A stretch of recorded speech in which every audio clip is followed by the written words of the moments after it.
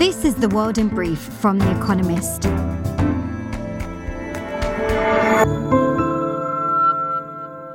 Our top stories. The 20th Communist Party Congress opened in Beijing with Xi Jinping pledging to, quote, reunify China by bringing Taiwan under the mainland's control. He said China would, quote, take all necessary measures to quell separatist movements by force if necessary. Mr. Xi also defended his increasingly painful zero-COVID policy, calling measures to contain the virus an, quote, all-out people's war, despite a convention that Communist Party leaders serve a maximum of 2 5-year terms. The Congress is expected to bestow Mr. Xi a third. Britain's new Chancellor of the Exchequer, Jeremy Hunt, said that the government's growth push had gone, quote, too far, too fast. In a further attempt to calm jittery bond markets, Kwasi Kwarteng's replacement said that he would raise taxes and cut public spending. Andrew Bailey, the Governor of the Bank of England, said that interest rates would have to rise further than expected in light of high inflation. Ukraine's Prime Minister, Denis Shmyhal, said the country has, quote, maintained energy stability amid fears of blackouts sparked by Russian strikes.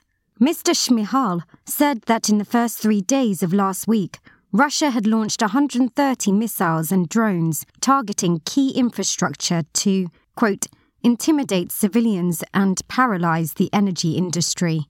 Ukrainians had cut their electricity consumption by 1/10 to avoid outages, he added.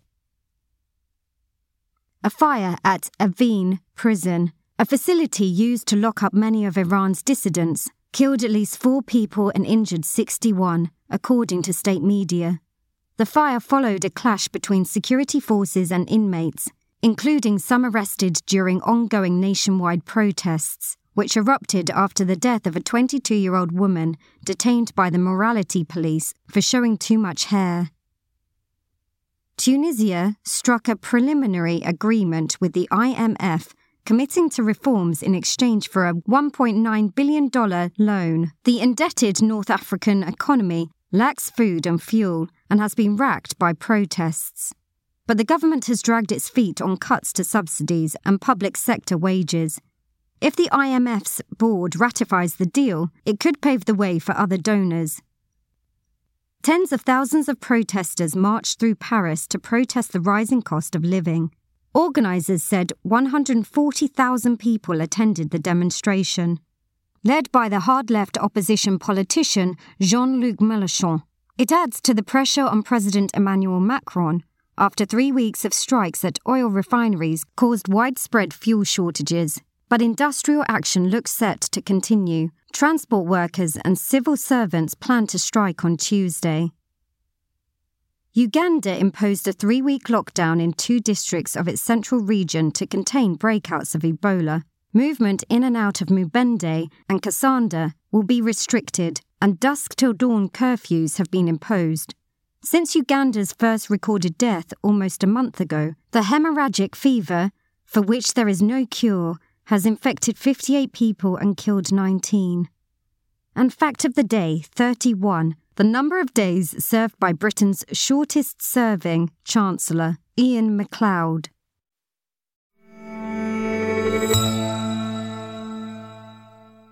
And now, here's a deeper look at the day ahead. NATO's not-so-routine nuclear drills. On Monday, NATO is expected to carry out its annual nuclear drills, Steadfast Noon. The exercises in Belgium, postponed from earlier this year after Russia's invasion of Ukraine, include 14 of the alliance's 30 members. There will be no live warheads, but the manoeuvres include jets that can carry nuclear bombs. NATO's Secretary-General, Jens Stoltenberg, has called the operation, quote, routine training, designed to keep the deterrent safe, secure and effective. But the war in Ukraine means that the drills will be far from business as usual. Russia's President, Vladimir Putin, has made transparent threats to use nuclear weapons amid his faltering invasion. The head of GCHQ, Britain's spy agency, said last week that there was no sign of an imminent attack, but fears of escalation are real. NATO expects that Russia will soon hold its own nuclear exercise, dubbed GROM. The alliance is betting that conducting its nuclear drills helps keep its deterrent potent. Mr. Stoltenberg says that avoiding escalation requires, quote, firm, predictable behaviour. Observers will hope he is right.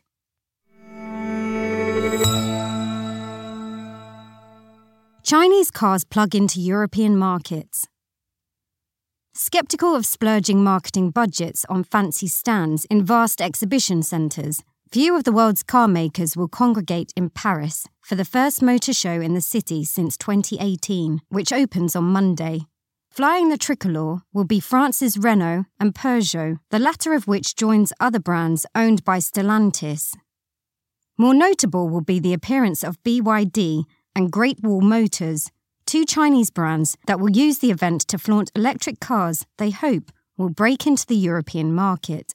China, home to the world's biggest car industry, also churns out more electric vehicles than any other country. Several of its makers have Europe in their sights.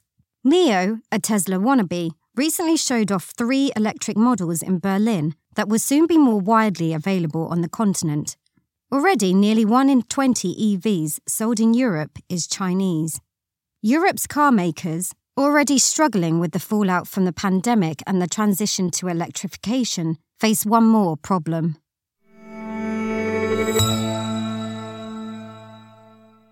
India's oldest party seeks a revamp.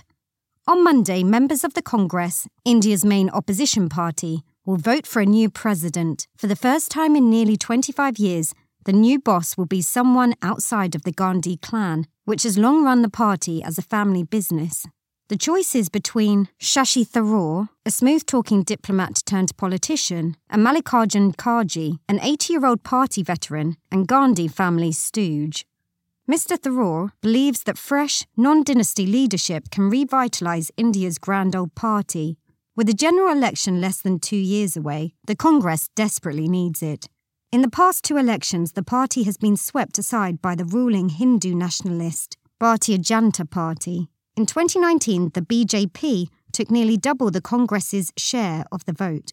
But Mr. Tharoor's hopes may be in vain. The build-up to the Congress's leadership election has featured the same ineptitude and infighting that have dogged the party for years. More importantly, the Gandhi family is unlikely to cede control. Mr. Kharge is expected to win comfortably. Jeremy Hunt takes the wheel. A fortnight ago, Jeremy Hunt's career in high office appeared to be at an end. An affable and fastidious former Foreign Secretary, he had twice run to be leader of the Conservative Party without success. Now he is the most powerful man in Britain. On October the 14th, Liz Truss, the Prime Minister, fired Kwasi Kwarteng, a close ally, as Chancellor and appointed Mr. Hunt in his place.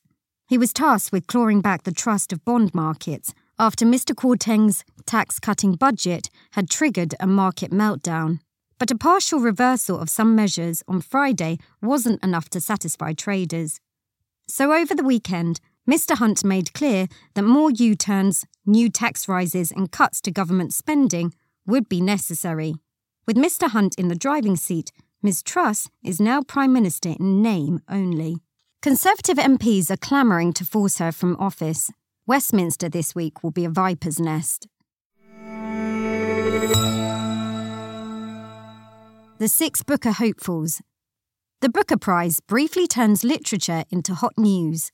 The most coveted honour in English-language fiction to be awarded on Monday night makes 6 titles glow with the heat of incendiary headlines. In Glory, No Violet Bulawayo's Talking Animals stage a political parade of her unhappy homeland, Zimbabwe. Percival Everett's The Trees blends mystery, horror, and elegy as it unearths racist atrocities in the American South. Shehan Karuna Tilaka's The 7 Moons of Marley Almeida, an incandescent tragicomic story narrated by a ghost, torches corruption and injustice in Sri Lanka.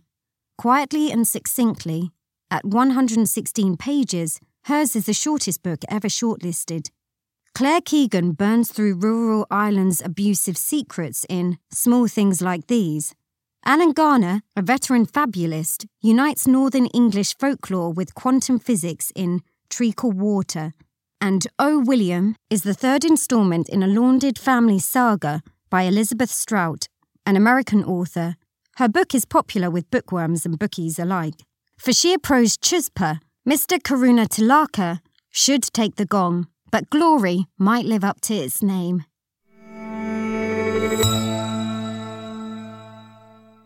Daily quiz.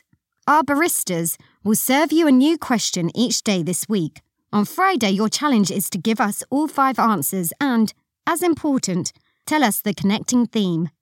Email your responses and include mention of your home city and country by 1700 BST on Friday to quizespresso@economist.com.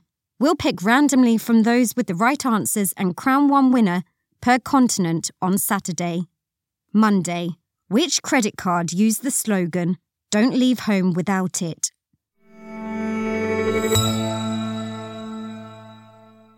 Finally, here's the quote of the day from Arthur Miller, who was born on this day in 1915. An era can be said to end when its basic illusions are exhausted.